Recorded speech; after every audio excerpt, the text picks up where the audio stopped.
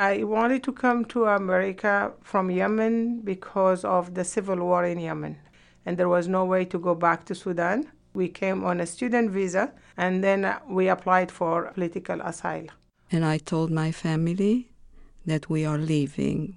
They understood when I explained that forever we are going to be second-class citizens, we are not going to be able to get ahead, and even worse than that, our children will have no future.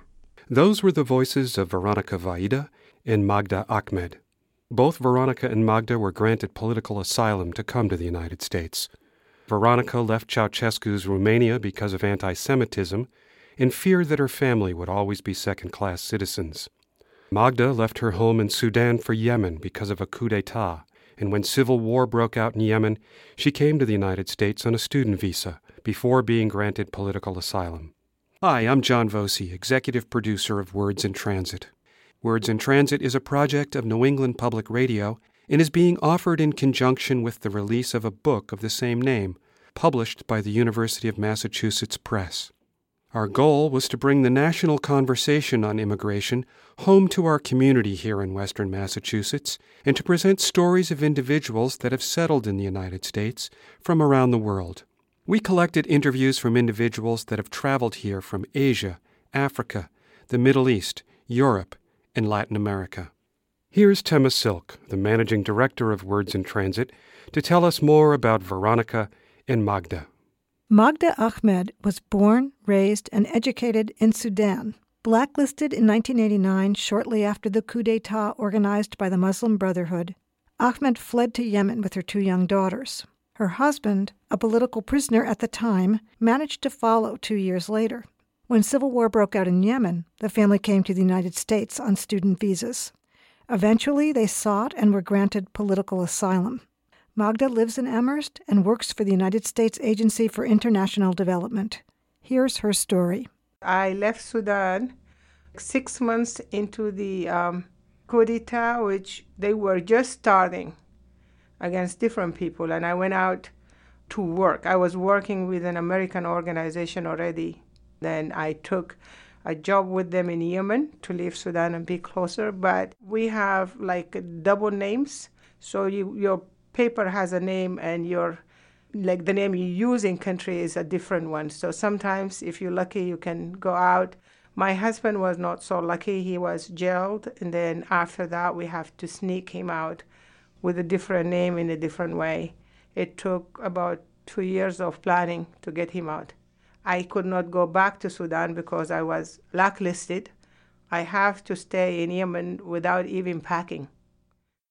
I wanted to come to America from Yemen because of the civil war in Yemen. I left Yemen on a contract for 4 years, and my contract was expiring, and there was no way to go back to Sudan. So I just applied. We came on a student visa, and then we applied for political asylum. And we have to sit down and revisit why we left Sudan, how we went to Yemen, and how we came from Yemen to here. And that was not an easy trip to revisit, especially for my husband. He was tortured. He was still traumatized with that. It took a lot of work to get the story out. When we left Yemen to come to America, we came only with our passport. We left everything because of the war. I left my car, my home, my money, everything. We just had ourselves and we left. We were evacuated with a military plane from Sana'a in Yemen to Saudi Arabia. And we got the American consulate and the Sudanese consulate. They both came to the airport. And then we got our visas to come straight here to Boston. When I drove here in Boston, it was crazy. But I drove in Yemen. I thought, you know what? If I can drive in Yemen, I drive anywhere. But I found Bostonians to be worse than the Yemeni in driving. We could not develop a taste in the beginning. The pizza, that stuff was not tasty. Even the salad did not taste the same. Like the tomatoes, the cucumber, even something simple as peanut butter. It has sugar in it. It took me a year or 2 to discover that you can get the natural one that doesn't have any sugar added. We eat the peanut butter as as a sauce, actually with chili. Like it's a hot sauce. You dip meat in it and you eat it that way. You make it as a salad. So when the sugar was there, the first time I did it, I have to dump it all. We could not eat it. It was just too sugarized for us to like go ahead and eat that. For grocery shopping, it was nightmare. You go for the cheese, there are like 10, 20, 12 different kind of cheeses. We have only like one or two. You don't like white cheese, it is white cheese. You don't have that much option, but the options here are like uncountable. Like you go for shopping, I get headaches. I stop doing shopping. My husband is the one doing the shopping. And then you need to read the labels. I can't do that. I don't feel like American yet. And when I go home, I feel like I'm missing home here too. Like I still feel like I have to differentiate when I said home and then I have to say home in Sudan or home in America. So I think my mistake and my husband too, and that's maybe why I still don't feel 100% Americanized, is that we were always going back home. That was the plan. We were here going to school. After school, we're going home. This government will change, we're going home. I was crying my eyes out when I have to like go do my citizenship exam because I did not want to leave my nationality. And then I was happy when I know that I can keep both of them. That what made it easy for me to decide. But getting involved in the community you live in, I volunteered into the Amherst Commission. I volunteered with the graduate student. I start working. I bought a home. So we start like feeling that this is home. That was Magda Ahmed. Veronica Vaida dreamed, even as a young child, of escaping communist rule in Romania. But when, as a young adult, she experienced anti-Semitism firsthand, she immediately announced to her family that it was time to leave. Here's Veronica's story. I was asked to lead a delegation of Romanian officials from my hometown to Holland. So I prepared all the things necessary for this trip, and my director, which here translates into a principal of the high school, they were proud that I was chosen to go and lead the delegation. And just a couple of weeks before leaving, I was called to the police office and I was asked if I had relatives to the West. I had relatives in France, my mother's brother. By that time, I had relatives in Israel. It would have been a very frightening thing, but the head of the police in this town was a gentleman. He explained that they cannot give me a passport to lead this delegation. And so I went home and I told my family that we are leaving. They understood when I explained that forever we are going to be second-class citizens, we are not going to be able to get ahead, and even worse than that, our children will have no future. And with that, we proceeded and applied. Jacob Javits, he found out that Ceausescu's Romania was not nice to minorities and to their Jews, that the favorite nation status, which was given to Ceausescu, that meant a lot of money that Romania would get, which of course went into his Swiss bank account, we later found out, but nevertheless, Jews had no freedom. Many Jews we knew, they were sitting on their luggages for many, many years, and they were kicked out of their jobs. What happened then, there was a blitzing of President Nixon and Kissinger throughout all the communist countries, just as we applied. And they put Ceausescu and some other, probably the Polish, the Hungarian leaders, on notice that this favorite nation status will be taken away unless they respect human rights. Compared to other people, we were given in our hands, our passports, in 8 months. I questioned my education, my degree, whether I will ever be able to be an English teacher here, and am I coming to a country where English is not my mother tongue? Who's going to allow me to teach? And that's when I said to myself that no matter what I'm going to do, even if I'm going to maybe clean houses, I don't know, I don't want to live there. From Romania, the way to come to the West was through different way stations.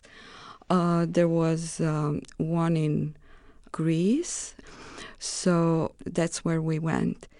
And from Greece, because my husband had a childhood friend in Montreal, Canada, and we had the choice between the United States and Canada, and we were tremendously scared off by the United States at that time.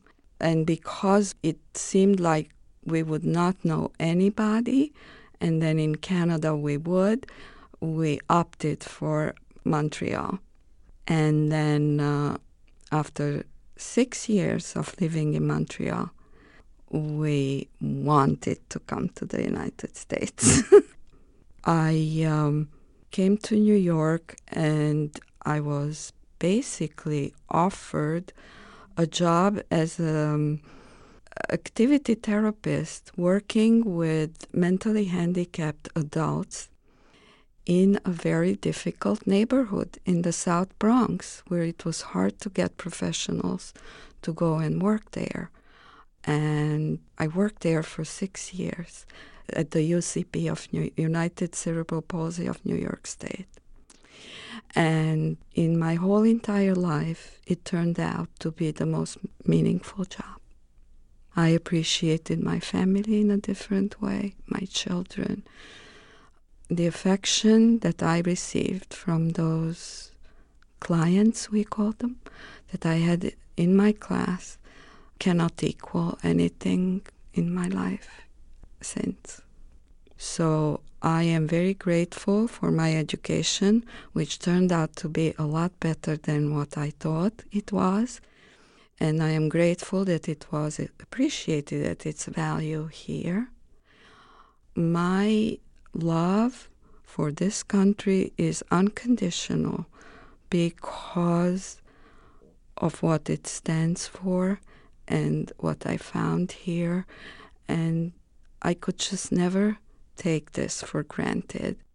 What a gift this is and has been. And it just enabled me to teach my children that failure is not really an option. I constantly kept pinching myself that I am here, that we are here, that I feel the luckiest person on earth to be able to live here. That was Veronica Vaida. Before Veronica, we heard from Magda Ahmed.